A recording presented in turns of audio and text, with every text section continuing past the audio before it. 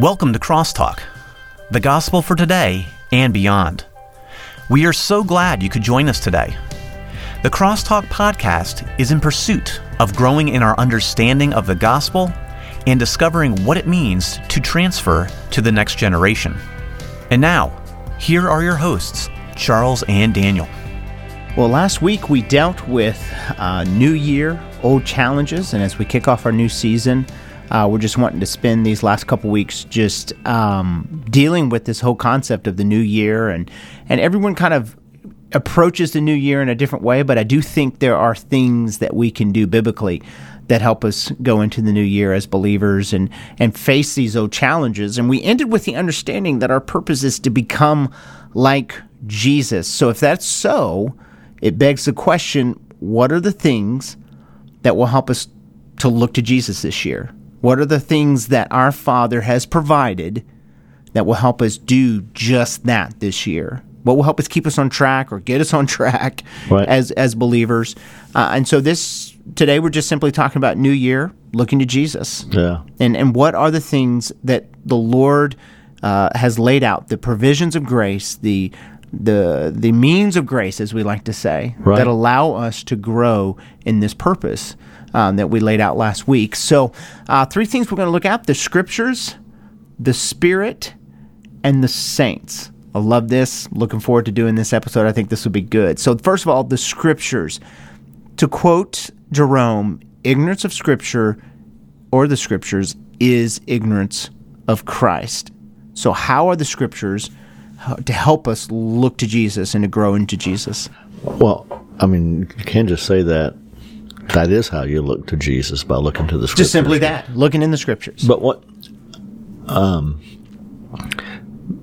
do we do to sort of get a fresh start this year on our use of the place of Scripture in our lives? I think we begin by prioritizing. We must prioritize So it's Scripture. just simply doing it, getting in it, reading it, memorizing it. My guess is there are a number of people out there who don't read Scripture regularly, too, or they did during part of the year and they got distracted. Right. We talked about distractions. Started strong, ended kind of weak, yeah. And you and I talked about a quote we heard, you know what's a priority, but what it takes to bump it off. Mm-hmm. And whoever said that said the right thing, and it is true, and certainly that's true of Scripture. Now, I've been in the process of sort of reprioritizing.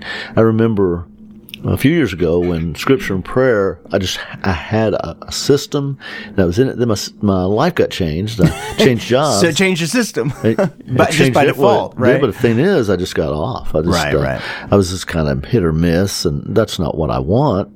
So I got a daily read through the Bible thing, and I'm working on that. I tell you what I found interesting. A brother who's involved in the company I work with just challenged the whole group to get on this reading schedule. He even gave them a reading schedule and said, let's just discuss it when we get together. Right. And that's good. Maybe somebody like that can help, or you can help somebody like that. But anyway, we got to prioritize. What does it take to prioritize it? Well, if it takes getting up in the morning, fine. Well, if you can do it before you go to bed, say fine. that. Whatever. I remember last fall, again, you talk about changes in life.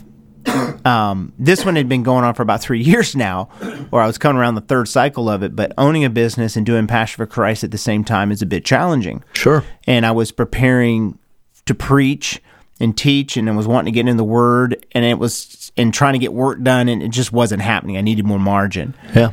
I just got up earlier. Right. I had to, and I'm at the point in my life, used to I could burn the midnight oil, and I seem to do okay, Right. But now it gets about 9, 10 o'clock, my mind's done. Yeah. Like I can't. Yeah. I'm done thinking. I can't think anymore. I don't want to think anymore. You know what I'm saying? Like I don't mind talking to my wife and having a discussion with my wife, but to sit down and to study, nah. Well, you've had your mental nose to the grindstone all day. You're done, no, absolutely. But it wasn't always that way. And now getting up at 5 o'clock in the morning, my mind's actually fresh. It's actually able to think, even though I'm a little tired.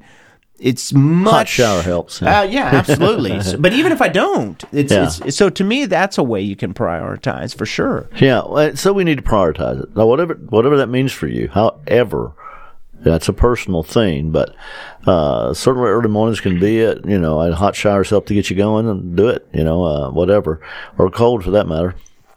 But then we need to internalize Scripture.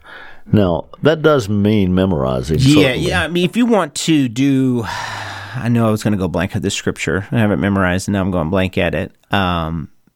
Receive with meekness the engrafted word, which is able to save your soul. Or the implanted word. Or the implanted word. And I think that idea of more than just reading it or hearing it, but implanting it, I think, is important. Yeah, and meditation. Now, you can meditate on Scripture with the Word in front of you. You certainly don't have to have it memorized, but certainly if you want to think about things throughout the day, then memorization. And again, this brother who brought up the Bible reading schedule, and he knew probably everybody was already behind, so he said, why don't we use this Lord's Day? Right. To kind of catch up. The Lord's Day is a good day for that. Yes, it is. I like football. It's relaxing to watch, but the Lord's Day was meant for our souls, Right.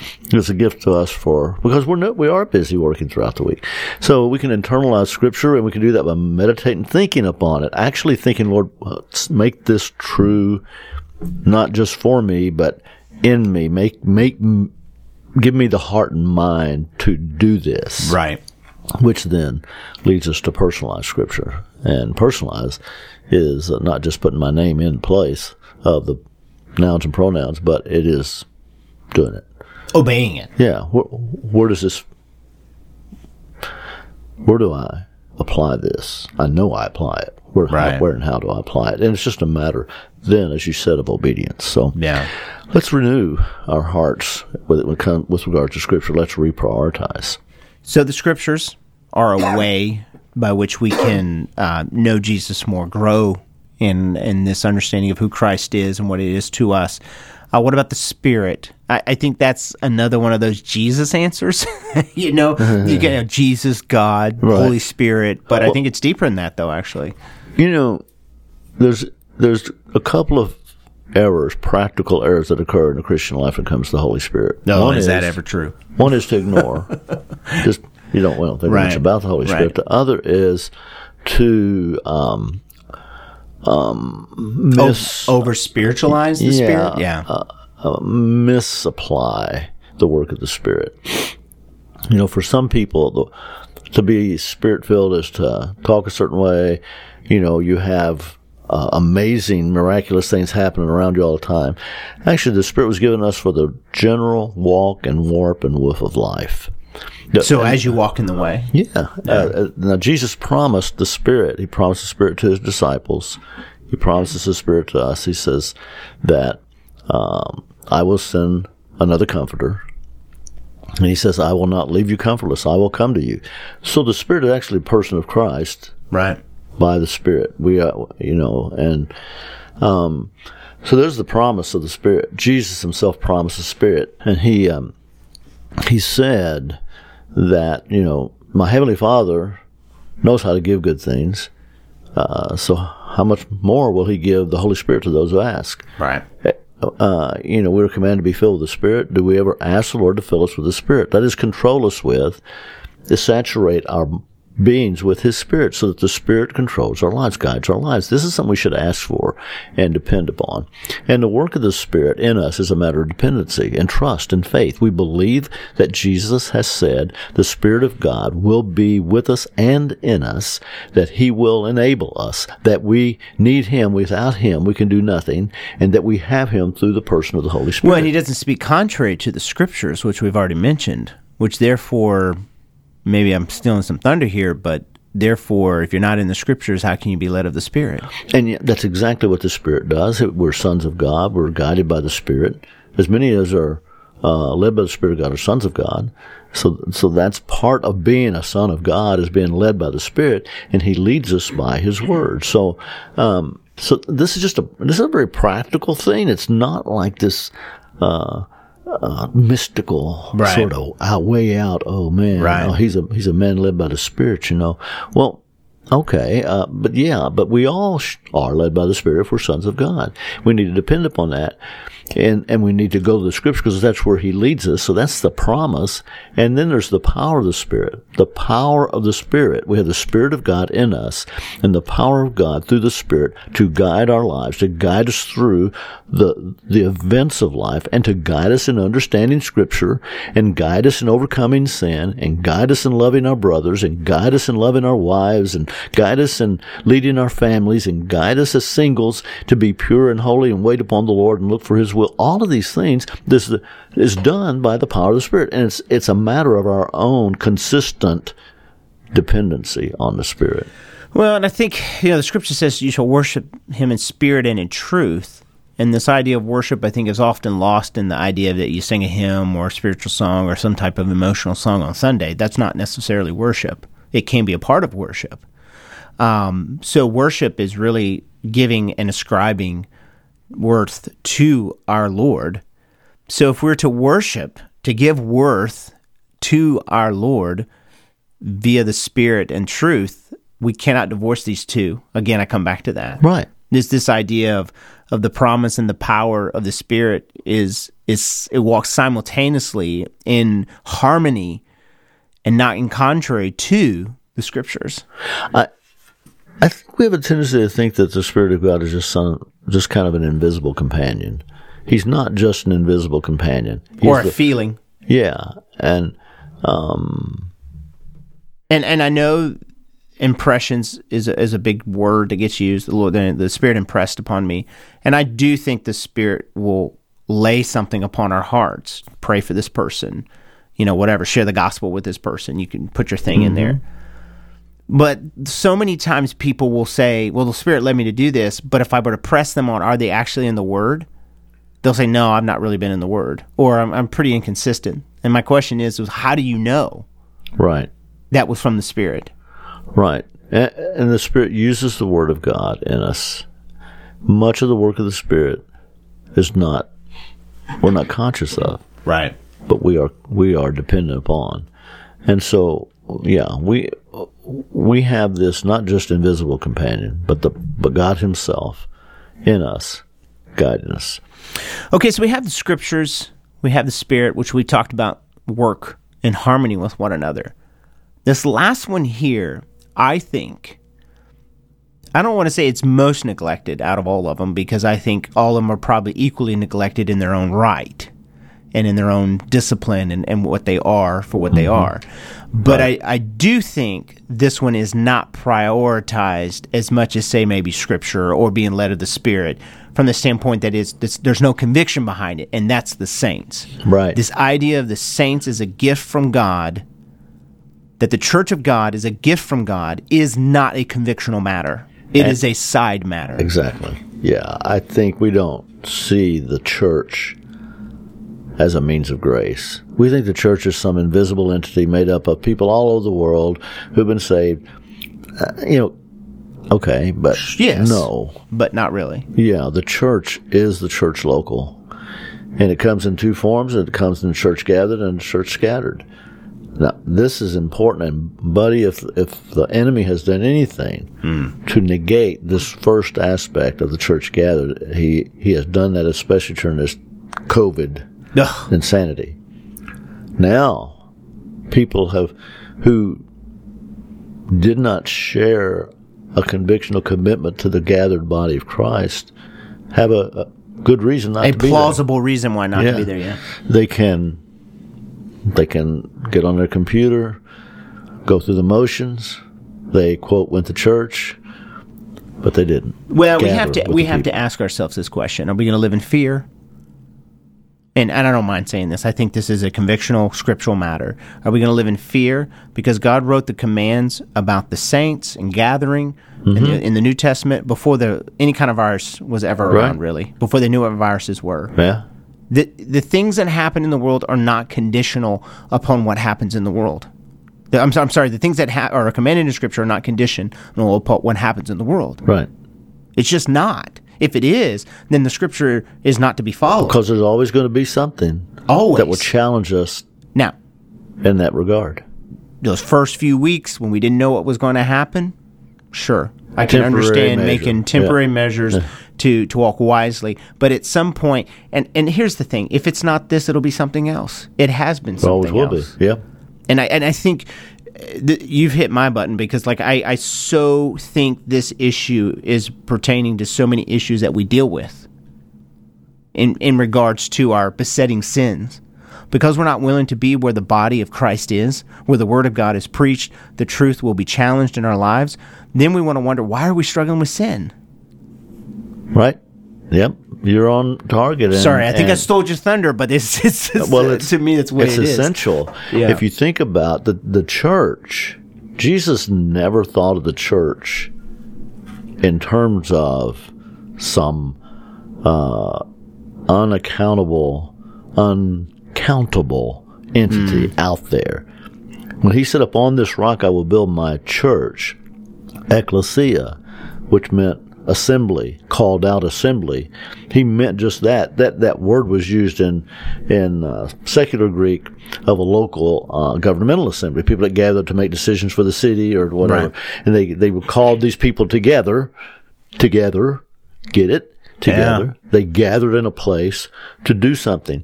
That word, assembly, has in it assemble. Yeah, one of the phrases I often hear is, we just need to be the church to one another. Okay, so my question is how are we going to be the church when all we view the church as is some arbitrary worldwide thing that somehow never comes together? Something undefinable that never gathers. No, the gathering is an essential concept to church, to assembly, to ecclesia. But on the other hand, and there've been books written on that. I mean, Jonathan Lehman's written a good book on it recently, and there are others who have. What book is that? Can you remember? It's called. And maybe I can find it. The gathered assembly, or the assembly. He actually talks about the importance of the people gathering together. It's put out by 9 Marks. I'm pretty sure maybe Crossway put it out. I'll look it up. Keep going. I'll look it up and see if I can find it. I don't think I actually finished it, but he emphasizes this thing of the corporate nature of the church. The church is corporate, which leads us then to we think of the church as scattered more than we do gathered, but the church scatters after it gathers. It scatters into the world. It disseminates into the world. Is it why the body of Christ is essential? That's not the title. And maybe that's just an article. Oh, no, that was an article he wrote. It's called Gather, or the Gathered Assembly, or the Assembly, or something to that effect. Yeah, I'll find it before we get off here. Okay, that'd be great. Yeah, folks could read that. It's very important. In fact, it just came out last year. It's fairly recent. So the church gathers in order to encourage one another, to get the scriptures into them through the preached and taught word, and it scatters in order to be the church to the world. We are the church to one another when we gather. We are the church before and to the world when we scatter. And this is an important aspect of the whole concept of church in the Christian life. And by the way, you will not be a Christ-centered, Christ-focused, Christ-like Christian without the church. I know that's a big statement, but I think you're right. Absolutely important. Well, there's no such thing, as I've used this term before, as lone rangers in the Christian life. We are a part of the body of Christ. We are the body, and the body is together, and that's something we need to hold on to. Well, and I think that's why it comes down to the convictional aspect of it. If this is not a convictional aspect of your life, is this not a theological conviction? So many times I hear people evaluating their interaction with the body of Christ or the church based upon emotion or how I feel. Well, this is where I feel like I can grow. Right. Well, that's fine. I think I know what you mean by that. But I would hope that if the Word of God is being preached there, and there are good leadership and good people in that church, that you could grow there, even if it wasn't necessarily the place you would choose. Where you're comfortable. Right. I had to come to that, actually, in my own Christian walk as an older Christian. And yeah, by the way, I thought of the name. Oh, good, because I'm still not finding One it. Assembly. One Assembly, okay. Because I was looking up gathering and it wasn't coming up, so that's good. One Assembly, okay. One Assembly by Jonathan Leeman, put out by 9Marks. If you go to 9marks.com or .org. It's 9marks.org. Yeah, you can find it there.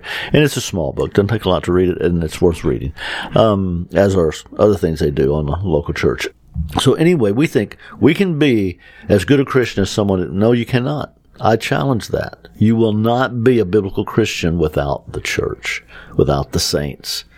We sing to one another. We challenge one another. Preach to one another. Yeah. Teach to one another. We do. Hold each other accountable. We listen together.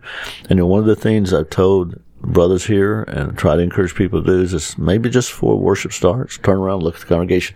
A lot of people you don't know. If it's a larger congregation, but they are my brothers and sisters. And among them are people who don't know Christ. Just to pray before the worship begins, pray that the people of God be one in worship, pray that they will worship in spirit and in truth, pray that God would work and walk among his people, that Christ would be among us. I would just go out and say this. You're going to have trouble with the first 2 points that we made if the third one is not a conviction. They will fall short. That's true. You will not be able to fully apply them without the body of Christ. You mentioned this idea of gathered and scattered. Maybe expound a little bit on that. I think we've touched on that, but I want to make sure that's clear, kind of what we're talking about there. Well, there's a tendency for folks to think, as you just mentioned, that, well, the church is just the people of God everywhere. Okay, so that's what you were meaning by that. Okay. But the people of God everywhere are the people of God who gathered and are part of a body, of the body of Christ. The scattering is not this idea that, well, the church is just scattered out there everywhere. The scattering is what happens when we walk out the door, when we leave the gathered assembly. I got you. We leave as the people of God. We don't technically go to church. We all use that term. I use that term. I'm going to church Sunday. I always go to church on Sunday. That's not what I do. I go to worship. I go to gather with the people of God. I go to a building to worship with the church.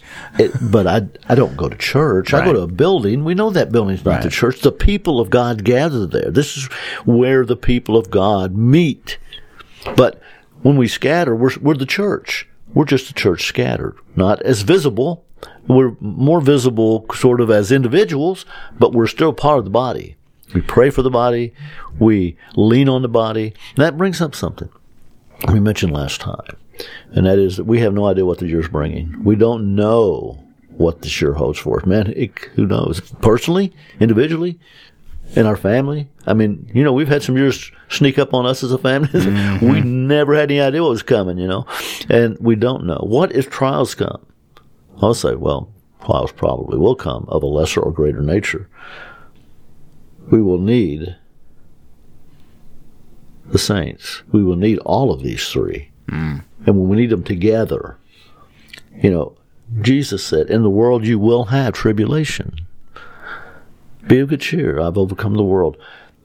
He's given us these means to apply that overcoming, that victory, if you want to call it that life that overcomes trials, tribulations. It's hard to rejoice in trials and tribulations, as James tells us to, without the body. He said that in the context of the body. In the world, you go, well, count it all joy. The people of God help us to do that. They give us perspective. I've seen that happen in our local church. Yeah, we don't have a lot of time, and so to go into the particular aspects of the church. Years ago, gosh, I want to say it was 2014-ish.